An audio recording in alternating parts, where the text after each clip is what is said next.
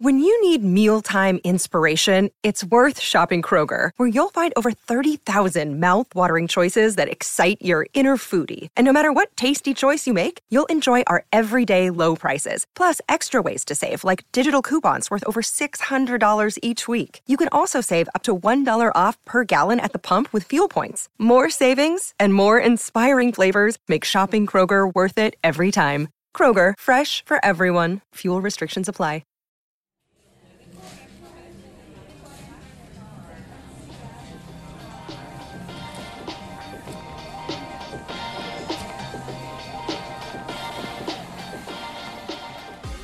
Hello and welcome to yet another episode of Zero Ducks Given and another busy week in the world of cricket, which we will look at in the 45 minutes or so ahead.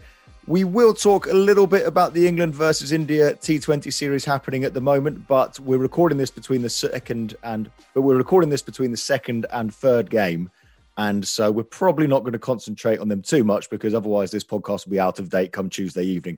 So instead, we are going to focus on a week of some dodgy umpiring decisions and also Afghanistan versus Zimbabwe and some wonderful cricket shithousery took place in that game, which we'll talk about a bit later on. You wouldn't think anything interesting could come from Afghanistan versus Zimbabwe, but would you believe it? Actually, it was very entertaining. Dan Northcroft looks offended because Daniel Northcroft, by the way, I should point out, is the only man in the world that watched Afghanistan versus Zimbabwe.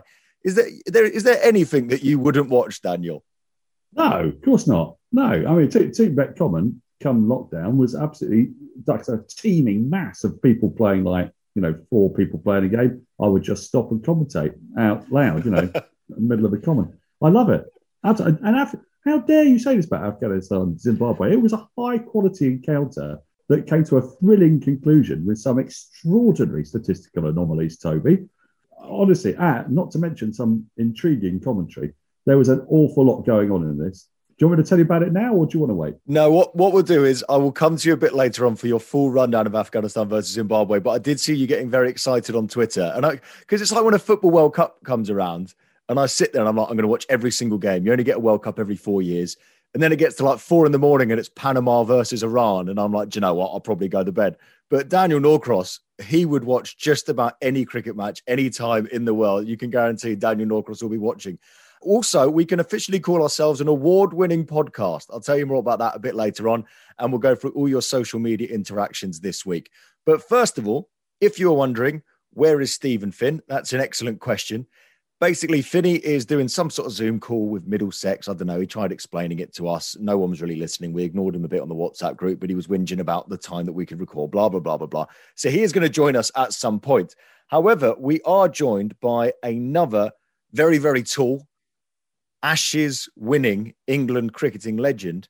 And his name came up on the podcast last week, if you've listened to that, in the shape of the one and only Mr. Chris Tremlett. Hello, Chris. Great to see you, mate. How are you? Very good, guys. Yeah, how are you? Yeah, very, very well. Thank you. Very well. Now, let me explain to everybody listening to this. So Daniel is, as ever, half pissed, recording in Tooting in London. I'm just down the road in Clapham. But Chris Tremlett is in India at the moment. He is taking part in the Road series, which is essentially a cricket legend series. And you've probably seen this going around on social media and stuff. And it's a proper who's who of recent retirees from the international game. And I was looking at the list earlier. I mean, I'm gonna say this now very politely, and I won't cast any aspersions or say any names specifically. In some instances, I will say the word legends has been used loosely. But I'm gonna go through some of the teams. However, England: Kevin Peterson, Darren Maddy, Oasis Shah, Monty Panesar, Kabir Ali, Gavin Hamilton, Philip Mustard, Matthew Hoggard, James Tindall, Chris Tremlett, James Treadwell, Chris Schofield, Jonathan Trott, and Ryan Sidebottom. Some of the names though: Matthias Muralitharan, Chaminda Vas, some bloke called Sachin Tendulkar. Apparently he was quite good. Jonty Rhodes, Dilshan, Brian Lara, Mohammed Rafiq from Bangladesh. Unbelievable names playing. How's it been now so far, Chris? Because you've played a few games. How's it all been going so far? Enjoying it? It's been really good fun. It's been a good chance to kind of get out of lockdown. I kind of got asked about a week before this tournament was happening. So I was told we were going to have to quarantine and that sort of thing for a few days. So I was kind of contemplating whether to come over. But after thinking about it, and I haven't played cricket for 5 or 6 years at all. I haven't played any club cricket or much at all. So I was a bit kind of worried about bowling against after, I am probably about 4 stone heavier than I was when I retired. So there was that kind of fear of injury and things like that. Should I do it? But on the other hand, it was like, it's a chance to kind of get out of lockdown, come and catch up with a few guys that I've not seen for years. I'm good friends with KP. I've not seen him for a while. And just kind of sold to me that it's going to be a pretty relaxed tournament over here. Don't kind of worry about it too much. The kind of main focus is to focus on the road safety kind of aspect of things over here. It's quite a big thing, the awareness that they want to put out over here. But yeah, having kind of touched down and obviously I think I did 3 days quarantine in my room and then another 3 days kind of roaming around the hotel. Having getting stuck back into the cricket, it's actually been really good fun. And considering everyone's been sat on their sofa for 6 months and not really touched a ball or a bat, we managed to beat India in front of 30,000 people, and they had the likes of Sachin and Silwag and these guys. It's just been really good fun. Great to catch up with people. It's been very kind of light-hearted. Even though the Asian teams are probably taking it a little bit more seriously, and they have got some probably better players and more recent retired players. So you do have your work cut out sometimes, and you have to kind of remember that you're not a cricketer anymore. Because when the competitive juices start going again, you just have to sometimes go, I'm just going to enjoy this. So I get hit for a few fours, or if I get out, it doesn't matter at the end of the day. So yeah, it's just been, like I say, great to kind of get out of lockdown and spend 2.5, 3 weeks over here.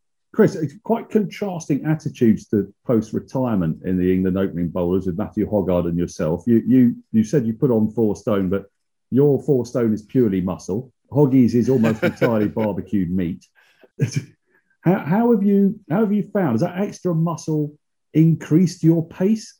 Has Hoggy been able to swing the ball more round corners as a result of having that little bit more, a little bit more waddle as he comes up to the wicket? Well, I mean, we're all kind of bowling off about 10 paces. I mean, I don't know if the camera picks that up, but I have been bowling off quite a short run. But yeah, I think I was about 105 kilos, 16, 17 stone, and I'm 20 stone now, 125 kilos. So running into bowl is definitely a lot harder. I was actually surprised myself how well I've able to get my arm over and actually bowl half decent pace. Obviously, I'm nowhere near what I used to be able to kind of get up to, especially at, I'm nearly 40 years old now. So, and Hoggy's 44, 45, and it's not the same, and the body doesn't quite respond the way it does. But I guess keeping myself reasonably fit since retirement for 5 or 6 years, I'd say, not being biased, but I'd say I'm in a lot better shape than the other guys, and I found it not too bad coming back playing. And we've played 4 games in 8 days. It's actually quite it's quite taxing, and it's 35, 36 degrees over here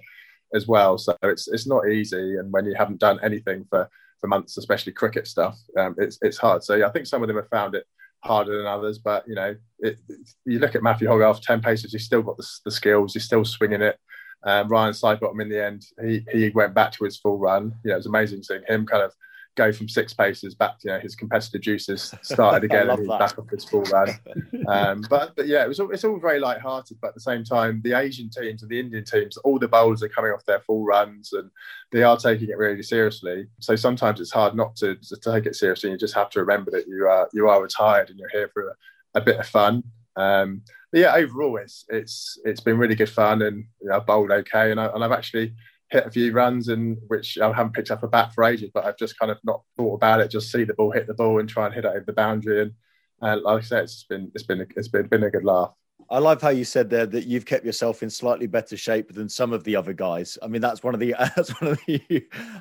understatement of the century, I think. So people that hadn't seen you, because I'd seen pictures of you since you retired, but you were a big guy when you were playing cricket, but now, I mean, you're absolutely huge. And the picture went round of you and Sachin Tendulkar on social media this last week or so. And I think a lot of people hadn't seen how big you'd got since retirement. Is it a hobby? Is it bodybuilding professionally? Is it just going to the gym? What is it? Is it just something you really enjoy doing? Yeah, I mean, I like to keep fairly fit when I was playing cricket. Obviously, I was probably, bigger than the average bowler. I mean, like I said, Stephen Finn is the same height as me. I think we're both 6'7", 6'8".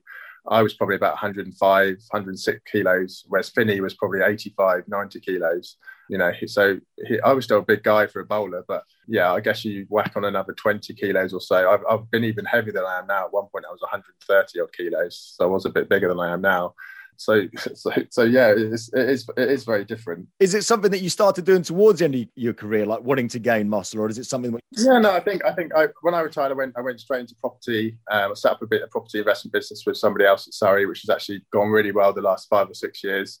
And yeah, it's just, I guess, keeping fit during my cricket career was always, I had a lot of injuries, and I guess being in the gym and rehabbing, it was kind of my mental way of getting through the rehab and having a focus out off the pitch, I guess. So I always try to enjoy the gym rather than, I think a lot of cricketers and a lot of people that play sport, they don't necessarily enjoy the gym. So when I retired, it was just something to kind of focus on or have some sort of drive. And I was always a kind of skinny guy as a kid as well. And I thought, well, I'm just going to play around with it a little bit and see if I could kind of change my body shape and get a bit stronger. And I just kind of got a little bit addicted to it. And it is very much a hobby. It's not, I don't want to be a bodybuilder or, these kind of things get thrown around saying Chris Tremont's a bodybuilder. I'm not a bodybuilder. I just enjoy keeping fit, and my physique has changed quite a lot over the last 5 years or 6 years or so. And that's just come from consistently training differently and eating a lot more food and trying different types of training as opposed to what I did with cricket, whereas my training was very much focused towards fast bowling and Finney will know as he's still playing. The training is very much geared towards training your body to bowl fast. So my training is completely the opposite now. It's just very much just trying to kind of build muscle and look quite good in the t-shirt sort of thing, and try and still keep reasonably fit with it. I'm looking at some of the other names on this because South Africa have got the man with the greatest nickname in cricket, Monde Zondeki, or as he was known at his district in South Africa, All Hands, because all hands on decky. But West Indies, I mean, this is a team. So this is who you've got next. Brian Lara, Shivnarine Chanderpaul, Tino Best, Carl Hooper, Ramnaresh Sarwan. Tino Best, he's still playing. What's going on here? A couple of those names I think they've actually gone home. Like a couple of those guys, like Chanderpaul's not here. But yeah, Tino Best is... they've got the speed guns doesn't always come up, but Tino Best was still bowling 89 miles an hour. We're bowling off 10 paces, Tino, and you're bowling off a full run at 90 miles an hour. So we're a bit like, we are here for a bit of a laugh, and we've not faced cricket for so well. But yeah, there's some strong names here. Like I said, guys who can still bowl, who can still bat. Brian Lara, I think, is 51, and he's got a couple of 50s here. He can still play. So it's amazing, obviously the body doesn't quite respond quite the same way, but the mind and the technique and the skill that you've had for so many years, it's amazing how kind of quickly it kind of it comes back. And I guess for someone like Brian Lara, it never goes, even at his age. Would you go back and play club cricket ever, Chris? Would that ever tickle your fancy just as a batsman? Because Dan's so right. When I played these charity games, none of the batsmen want to bat. They just want to bowl. Paul Nixon never wants to wicket keep. He just wants to bowl. And he's actually a very good bowler, Nico. But they never want to do the thing they did when they were playing. So could anyone tempt you out of retirement? If there's any clubs listening you could open the batting every week, couldn't you, Chris?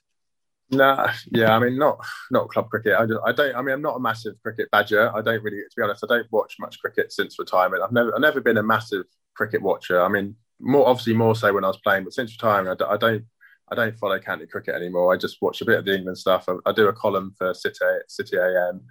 But yeah, the thought of playing cricket's always kind of struck a bit of fear into me, because I know how my body was playing cricket. I was always injured, and it was a bit of a relief off my shoulders in the end when I retired, just going, I don't have to do it. I don't have to do that anymore. I don't have to take painkillers every day anymore. So even just playing as a batsman, and just the way my lifestyle is now, I enjoy my weekends, because when you play full-time cricket, your weekends are generally taken, your summers are gone. So I'm just enjoying my life as it is. But from this point of view, like playing this sort of thing, having the opportunity to come and play in a proper stadium in front of tens of thousands of fans, I mean, that is a little bit more appealing, right? Than playing in front of 20 people in a club game. But yeah, I don't know. I think I've got a young son, and we've got another boy on the way.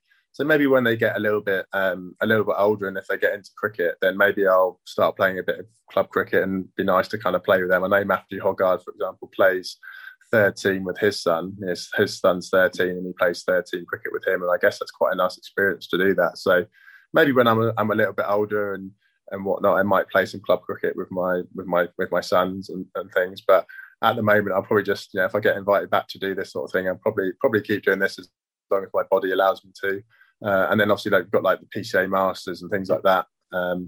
The generation that's done that's a little bit older than me. So, but I think they're kind of to get a slightly younger crowd these days, and the guys that I used to play with them. So that'd be quite good fun to catch up with those guys now again. And it's not really about the cricket. It's more just to have a bit of fun and catch up with the guys that you've played with and go out there and just have a bit of a laugh, really. I definitely, Toby, I see a Lord's Taverners opening batting lineup of Andy Caddick and Chris Tremblett straight away with Hoggy. Be a tall partnership, that one, but yeah. It'd be very, very tall indeed. You'll get, a short pitch bowler will have to be extremely short to bother you, especially at that level. I've seen Caddy, and Ian O'Brien's another one. We used to laugh at him, on commentary. We'd look at Ian O'Brien, go, right, here's a walking wicket. And then we turn up to these games, and he absolutely smashes it over wide long on for huge, enormous sixes. I mean, I think, like I said, it is, actually, when you're used to facing, you're watching us face 85 miles an hour, and obviously when the tail comes in, generally the two quick bowlers come on, and the tail enders find that hard work. So when you just go down a couple of levels to club cricket and it's 75 miles an hour, which is it's pretty slow for a tail ender, your eyes light up and you think, well, I'm going to actually try and show people that I can bat at your kind of level, because obviously club cricketers assume that tail enders can't bat at all. But when you go back to their level, it's like, we can bat. It's just we are generally facing some pretty quick stuff around our head, which is a different ball game. When it's nicely in this slot at that speed, it's fine. But when Brett Lee and these guys are bowling at your head 90 miles an hour trying to kill you, I mean, it's scary for the opening batsman, let alone us. So it's a completely different kettle of fish. This reminds me of a theory that was doing the rounds at Surrey, which was that when Surrey play against Kent and Darren Stevens opens the batting, they should reverse their batting order, because actually Morley Morkel is more likely to be able to whack Darren Stevens out of the pavilion than Rory Burns is. Opening, I remember Rob Key. When we used to play against Rob Key, and I was at Hampshire, and we had Dimitri Mascarenhas. He just absolutely, he was his walking wicket. I mean, so many openers would just get out as soon as Dimmy came onto bowl. It was like, I can't face him, I can't hit him off the square. And like you said, but if you reverse the order and you treat Dimmy as a club bowler, you know where it's kind of roughly going to be, and you just try and slog him, you might get a quick 20 out of your number 11. But obviously that never kind of happens. But Darren Stevens, another one, he's not quick. He's just swings it around at 73, 74 miles an hour. But he's an opening batsman's nightmare. But as a tail ender, you'd rather face him than Morkel any day of the week. Speaking of not quick and swinging it around about 73 miles an hour, we are joined once again by Stephen Finn. Finny, good to see you, mate. We've just been talking about how Chris Tremblett's just an absolute gun with the bat nowadays. In this, he's always been a gun. How are you, Finny, mate? What have you been doing? You've been bored out of your mind on Zoom calls all day, and this is another one. Yeah, I'm currently on 3 hours, 20 minutes of Zoom calls so far today, and straight back to back. So nothing more of a pleasure. I'm hoping you're going to tell us some great stories, Trem. That's why I've popped in. Yeah, better than these two that I usually get. Well, thank you very much. Nice to see you too, Finny.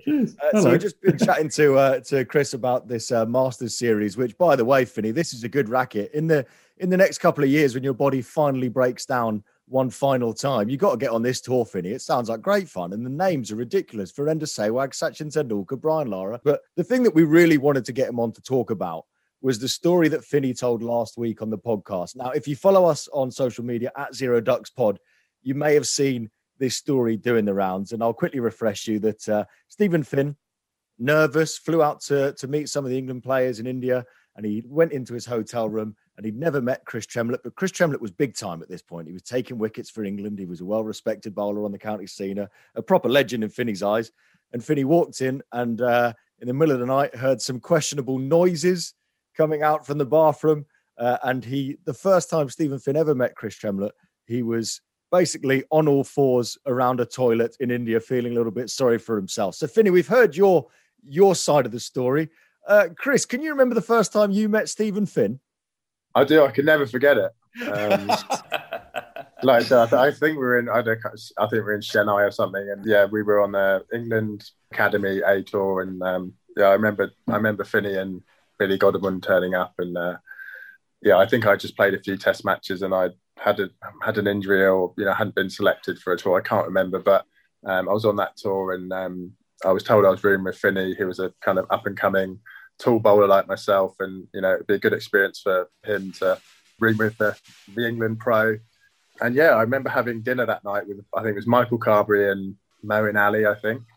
And they say sometimes you shouldn't eat the westernized foods, you stick to the kind of local stuff. And I think it was, we weren't there long, and I had a hamburger and I think a chocolate brownie or something and a few Cokes, and went up to my room. And after about an hour, I thought, I don't feel great here. I don't feel normal. It's something I've never kind of experienced before.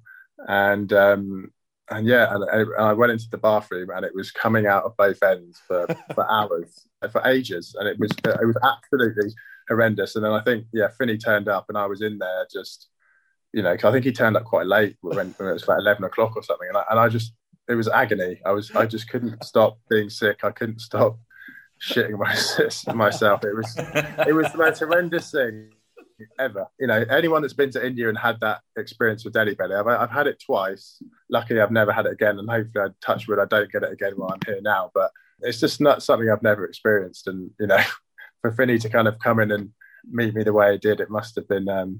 I don't know what he must have felt like, but it was pretty embarrassing for probably both of us. And I think he went down and kind of told the hotel staff, and the poor person that had to come and clear that up. It was all over the walls. It was disgusting. we had to move rooms and everything. It was just like something you've never seen before. It was something out of a horror movie. It took me about 3 days to recover. I think I was eating naan bread and drinking flat Coke for about 3 days, and eventually I recovered and got to know Finney properly, and hopefully kind of inspired him a little bit more in a different way. Good memories, and it just seems like quite a long time ago now, but I do remember it very well. A couple of questions spring to mind. I was speculating on how Finney introduced himself at this point. Did he sort of like knock on the door and say, "Mr. Tremlett, are you okay?" Did he hold out his hand? I mean, hopefully not.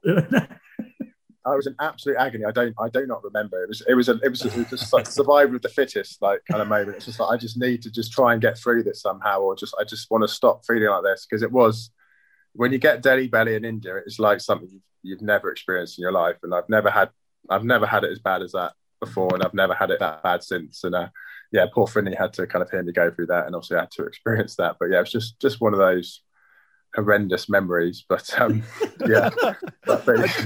The first time I met Stephen Finn was an horrendous memory. You get that a lot, don't you, Finney?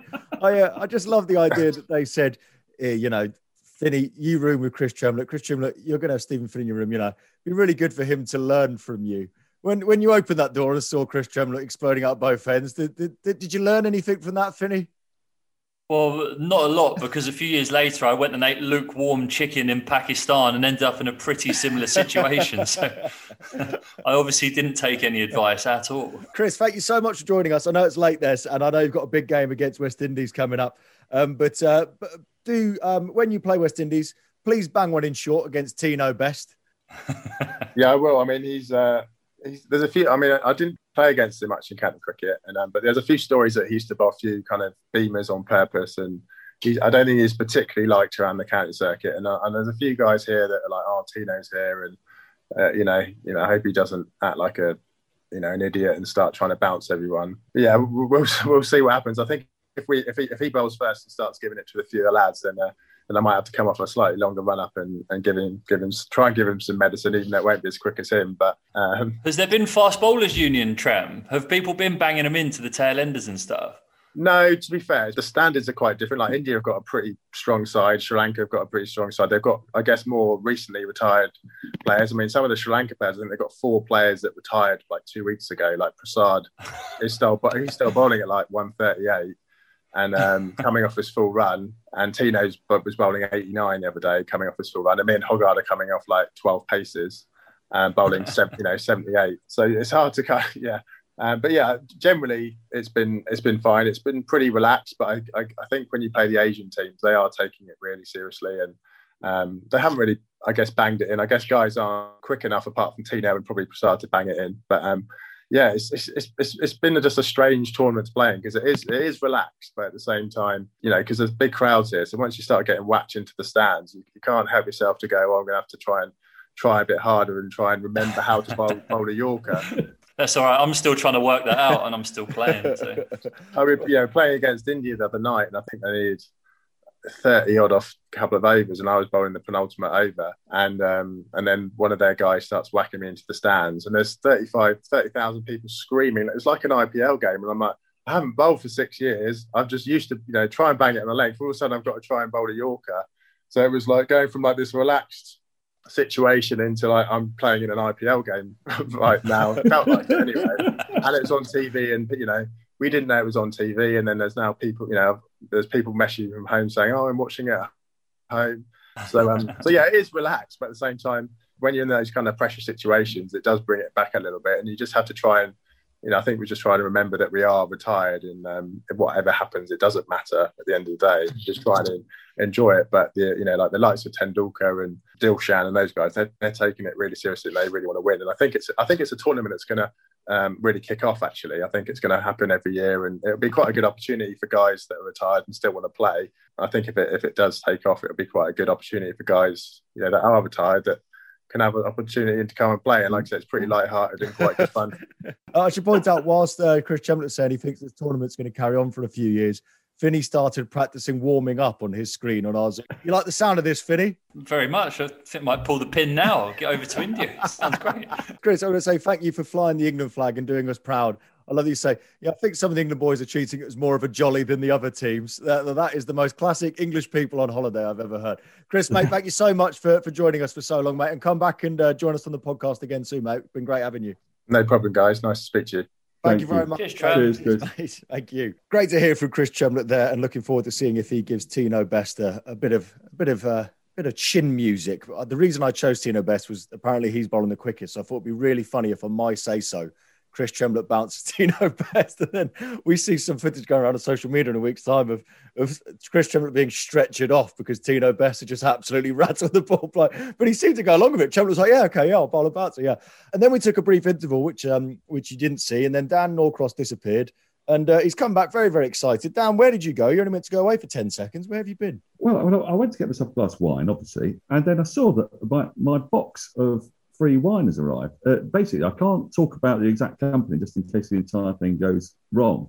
But I signed up to a wine club some time ago, and you got one of these discounts. It sort of came with this, you get £50 off for your first delivery, and I did that, and then they keep on sending me wine, but nothing comes out of my bank account. But they only do it every 2. They do it every 2 months. I haven't quite worked out exactly when it's going to happen. So each time it happens, it's like, oh, the god of free wine has arrived. It's been going for about 4 years. It's absolutely fantastic. So, yeah. There's another bloke in their system somewhere. There's a bloke called like Daniel Northcroft. Yeah. Who every 2 months stands around waiting for his wine to turn up, and it never turns up. And he goes, they keep charging my fucking card. And I've not had a sip of wine in years. And you're the guy that's taking full advantage. Here's the Daniel Northcroft. So there you go. Look at that. Now he's raising a glass of wine to Daniel Northcroft, wherever you are, sir. Thank you for your service. Right. Well, thank you very much, Chris Chemlett. But now we need to move on to the wider cricketing world. So first of all, let's talk about some dodgy umpiring decisions that have taken place over the last few days. Kieran Pollard is a man that you can't keep out of the news at the minute. 6 sixes the other day, taking wickets, scoring runs in this one-day series between West Indies and Sri Lanka.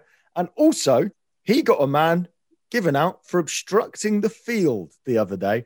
I never say this well first time. Danushka Gunatilaka, which I'm pretty sure is spot on, but I always normally get that wrong.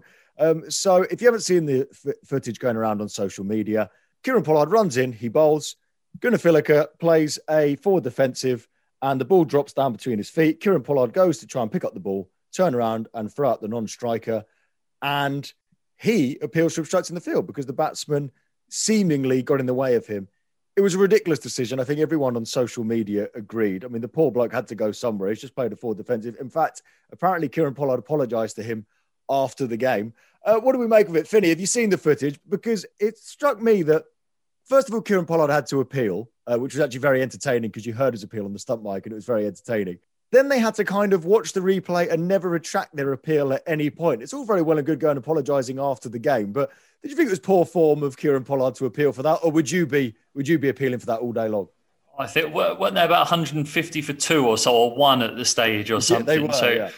Yeah, if it's looking ominous for you, sometimes you'll appeal for anything. It was almost like a half-assed appeal, wasn't it, at first? How's that?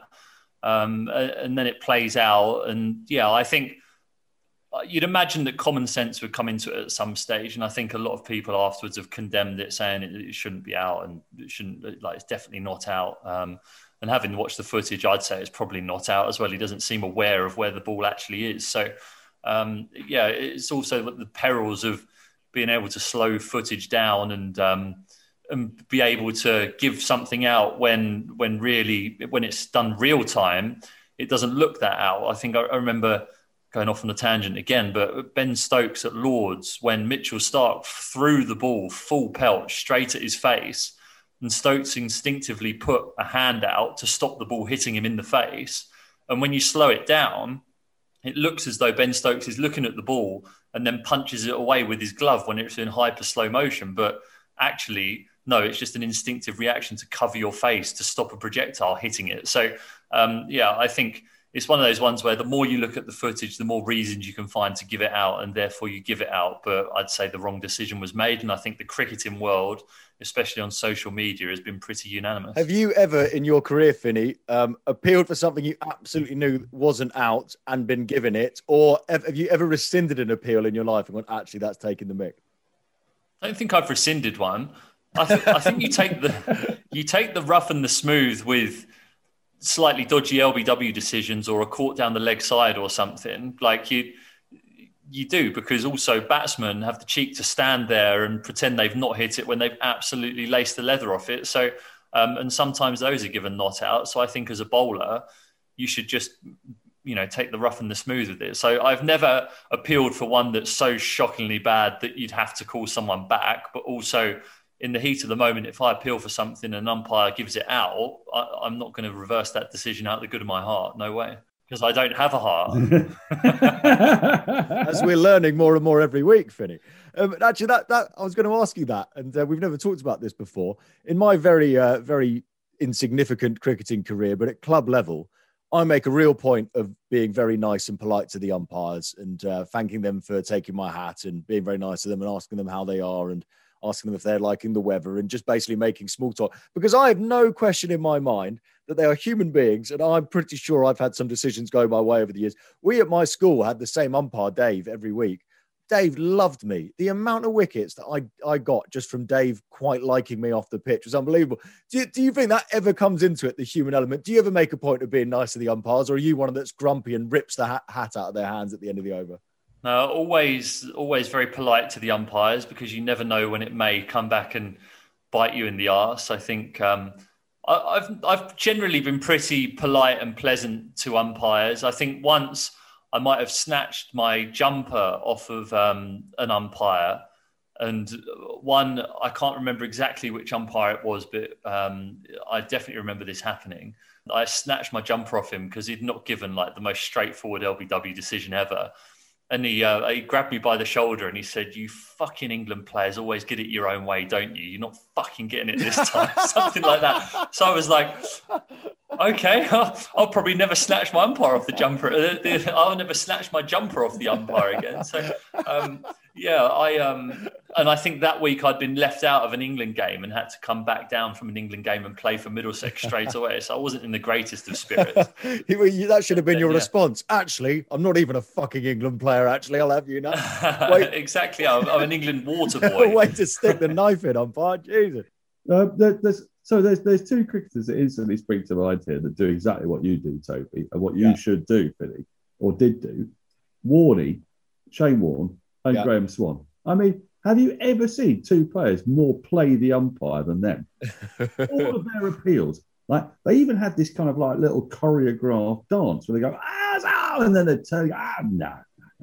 And they would do this like 3 times in a row. And then they go, and then they'd absolutely mean it, as if to say to the umpire, well, it's now out, isn't it? Because, like the others were a bit marginal. And it works like a dream. I reckon Warney would have got only about 350 wickets if it wasn't for that technique. Is that the tagline for the podcast? Warren would have only got 350 Test wickets. Yeah, we've insulted Don Bradman and Virat Kohli. Shane Warne next. Why not? It's definitely true, though. I mean, an LBW decision, if you go up for one, and if you go up pretty big, and when you're walking back, the umpire's giving it not out, I'll always add in very close, though. Very close, wasn't it?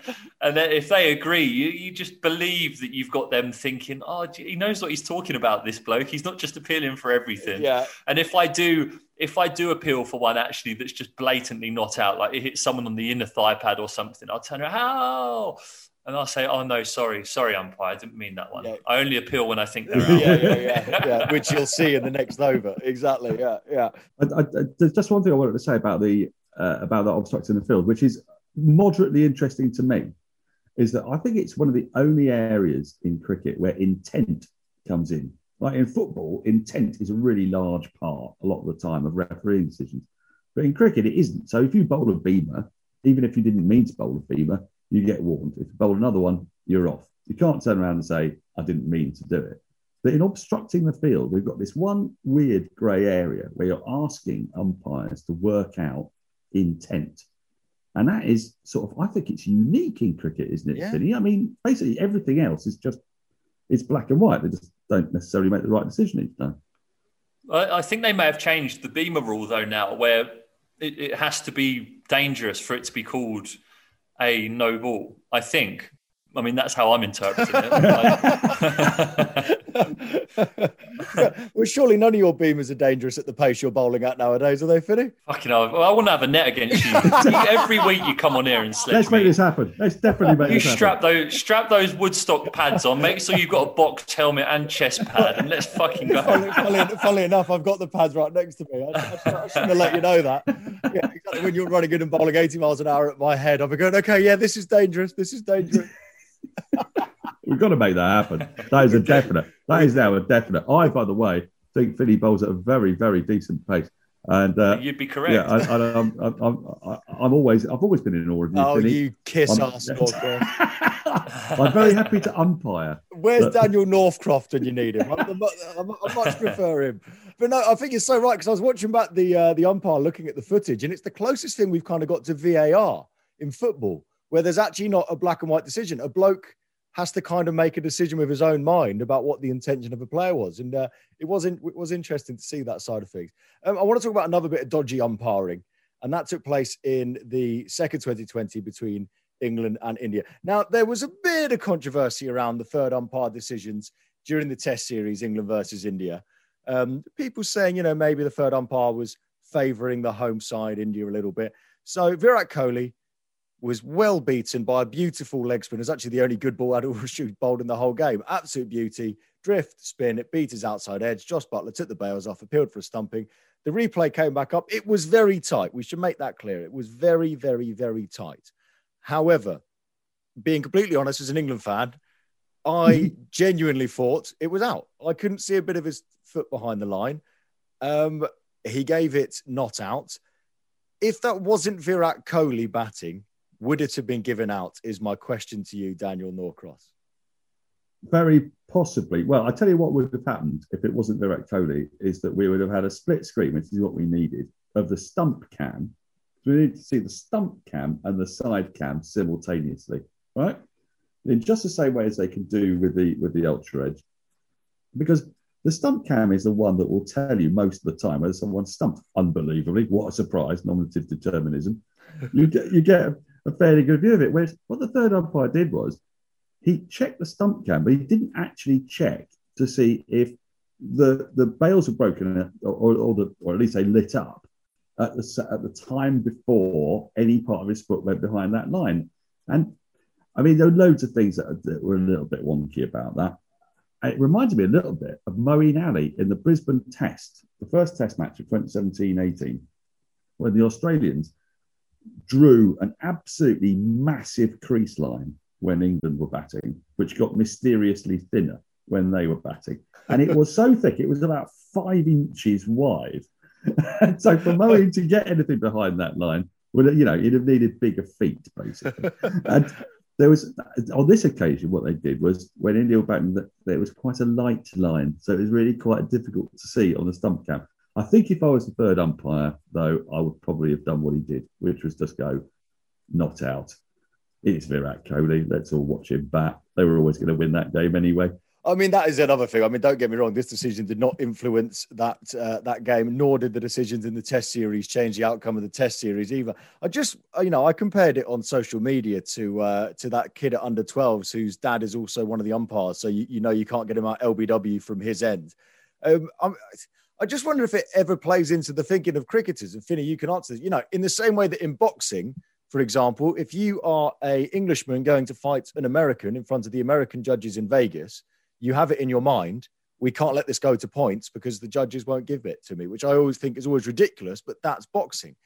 Is it going to become a part of cricket, or is it already a part of cricket, Finney? Did you ever go, and play against, you're playing against the best batsman in their country, and you're thinking, I need to get an absolute plum LBW here because anything marginal, I'm never going to get in front of his home crowd. Does that come into your thinking at all? Well, I think it's only because of COVID that you've actually got home umpires at the moment. Usually you would have neutral umpires for every game, everywhere, in Test cricket especially. So I never actually played under these circumstances, but I think that's exactly the reason that they brought in the neutral umpires in the first place, because wasn't it Javed Miandad never got given out LBW in Pakistan? Something like that. I'm going to give you two stats that stagger me because this is not confined to India or Pakistan. Bill Lawry was never out LBW in Australia, right? And in the 1970-71 Ashes winning tour, which England won 1-0 in a 6-match series, how many LBWs do you think England got over the course of 6 Test matches? Have a quick guess. 3. Toby? 4. 0. 0 LBWs across 6 Test matches in an entire tour. So, this was exactly why neutral umpires had to be brought in, because you could argue that, Australian pitches bounce a bit more. There could be fewer LBWs.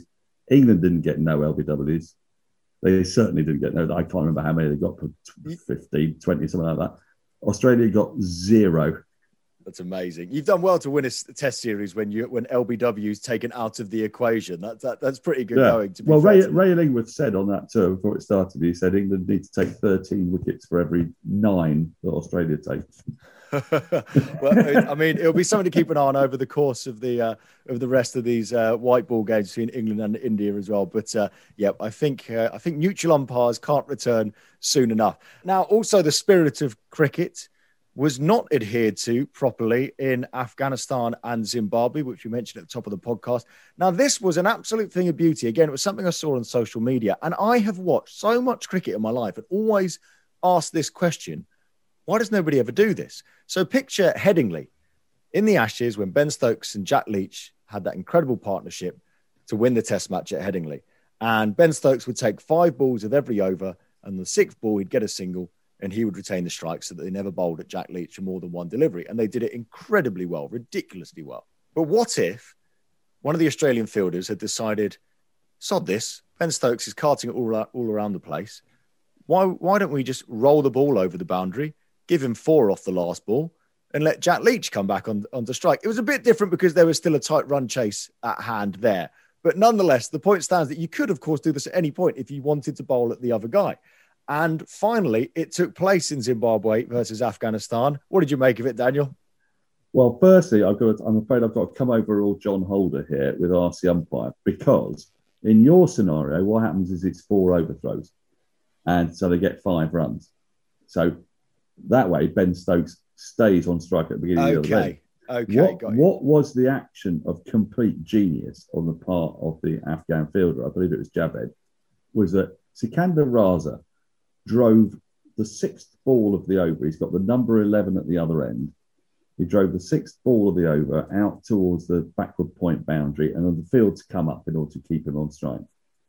And they ran, I can't remember whether they ran 1 or 3. I think it might have just been 1. And the fielder escorted the ball towards the boundary, and it stopped short by about 4-5 inches.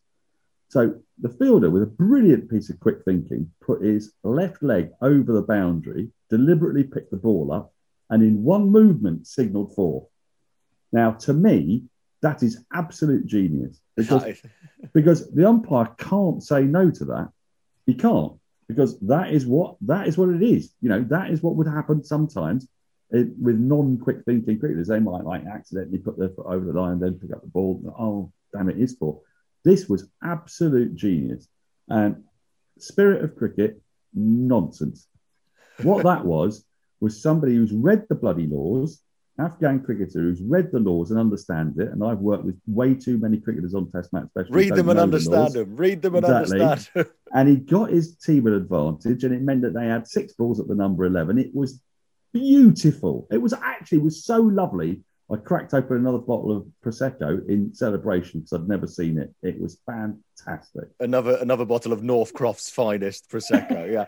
I don't know where you draw the line, though, because, okay, I mean, this is a hypothetical situation, but the ball's rolling towards the boundary, like you mentioned there, and it stops just short. You dive. You dive and push the ball into the boundary. At what point is it overthrows? At what point is it just 4 runs? No. Diving, even at a stationary ball and then taking yourself over the boundary would also work. Okay. And in many ways, that would have been even more dramatic. But what I liked was the cynicism with which he did it, because he actually looked at that and thought, nah, I'll just simply stick my left foot outside the boundary line, pick up the ball. Oh, sorry, it's 4. I mean, it was just beautiful. I have to admit, I did quite like it. I probably shouldn't as a cricket purist. But You'd do that, wouldn't you? Steve, well, this is what I was going to ask. Come on, Stephen Finn. What do you reckon? Poor form, genius. Where do you reckon? I play at Lords for Middlesex, where the laws of the game are discussed. So I don't know. It's gamesmanship at its finest, isn't it, really? It's not against the laws of the game to do what he did, because technically, if you were to look at it in isolation, then it's not against the laws of the game. But yeah, very much the spirit of the game in question there. He's just given them a bunch of runs, Finney. What's wrong? He's given them extra runs. I'll tell you what. Yeah. Imagine being the bowler. That's 4 runs. Finney would be fuming. You'd be spewing, yeah. You would be, definitely. Is that the thing you hate most about cricket? Is when fielders give away runs? Overthrows are a thing that I hate a lot about cricket. Yeah. I've lambasted some people in my team for just stupid overthrows when you can see there's no one backing up. The bloke's going to be miles in anyway, and some jumped up little twat batsman at extra cover decides to have a full-blown throw at the stumps and just ping it for 4, I make him go and get the ball. No, you go and get that fucking ball. You threw it there. You go and get it. Oh, God. Remind me, Dan, when I have this net against Finney, don't say the word overthrows near him before he runs into bowl. Take my head there are off. so many triggers for Finney. I don't know. It's a bit, I'll have to be completely silent, I think. It's almost anything will set him off. Well, I have to say that it was, I don't think you'd want to see it every week, but you know what? It was an entertaining viral clip on social media, and it worked as well. Fair play to them. Going back to social media very quickly, I know that we've spent a lot of time chatting to Chris Tremlett, but very, very quickly, thank you for all your interaction on social media. Once again, at Zero Ducks Pod on Twitter and Instagram, and a TikTok account that we'll probably never use, at Zero Ducks Pod. I actually don't know if we've got any followers on TikTok. I've got no idea. I've not even checked. But yeah, and also thank you to everyone that voted for us as best cricket podcast in a poll organised by @TheyCricketer on Twitter. 28 UK-based cricket podcasts, some big ones in there as well, and we won. I mean, it's always a bit dodgy. There's a bit of Russian meddling into the election going on, because it's basically whoever has the most Twitter followers seems to win these polls. But we will take the victory, and I think we can officially call ourselves an award-winning podcast from now on. I think we need to do some votes of thanks. I think all of us do. I mean, you know, I want to thank my deceased parents, my wife, our producer that we'll never name. Yeah. You, Toby, you, Stephen. But, you know, most of all, I'd like to thank me for the dedication that I put into it, and, you know, the preparation, the thought, and what have you. And I suppose we've also got to thank the voters, but it still hasn't 100% sunk in yet to be brutally honest with you. I'm still, I'm riding on the crest of a wave. I don't know how you guys feel. I've only ever won 2 things in my life, which was Worst Dressed Man at Money Extra, Limited, 2001. Riding on the crest of a wave. Is that what you've been smoking? Sounds amazing. And I can't even remember the other award. It was something like Top Bloke, where there were like 2 of us in a company. and here we are with Stephen Finn, Ashes winner. And all this time I've been asking him about his Ashes memories, and I could have tapped into your trophy cabinet instead. Had I known, Finn, we would have made you the star of this podcast. Had I known you were sitting on silverware like that all this time. Well, thank you to everyone that voted. Thank you at Darren 456788210 and all the other bots. And Oleg, don't forget Oleg. Yeah, and Sputnik. Yeah. Thank you, chaps. Thank you. And also thank you for your cricketing puns as well, because there was some news this week that the footballer Roberto Baggio is having a film made about him. So we asked on social media, which cricketing-themed films would you like to see? The Silence of the Allen Lambs, the Malloy in Striped Pyjamas, Quinton the Cockwork Orange. And you didn't let us down. The podcast Cricket Umpire's Call said An Aleem Dar is Born. What about Dan Lawrence of Arabia? Finding Tino, Goodwill Ponting, said Tony on Twitter. Pulp Hiction, Lock, Stock and Two Smoking Darrells, said Mark. Turner and Gooch, said Ben Mason. A very strong one here from Tom. Aravinda de Silva Linings Playbook, I thought was absolutely superb. The Gower and the Glory, Sean Pollock of the Dead. Slumhog Millionaire, said Mark on Twitter. He also said Kung Fu Pandamasina, which was very, very strong. And Toby Rowland Jones, friend of the podcast, Toby Rowland Jones, said, what about Finception as well, which is where you just have several dreams about Stephen Finn in a night. And I think we've all been there. Many have. Can I just put a word for the Prithvi Shawshank Redemption? Because I don't think that got enough airing. Very, very strong. One day he's going to be huge. He's only about 5'5", but he's going to be differently huge. Yes, exactly. So it's good that we got that in early. So we're not after timers. We were talking about him before he became an international superstar. Correct. Daniel and Stephen, thank you so much for joining us. I'm going to go and practice my pull shot for this next session against Finney. And all I'm going to say is watch out in row Z would be. Watch out for what? Bits of your chin flying off. Yeah, exactly that. For blood spatter. So yeah, in these COVID times, you can't afford to get my blood spatter over you in row Z. Daniel, Finney, lovely to see you both, chaps, and I'll speak to you both next week. Thanks, guys. Cheers, people. See ya.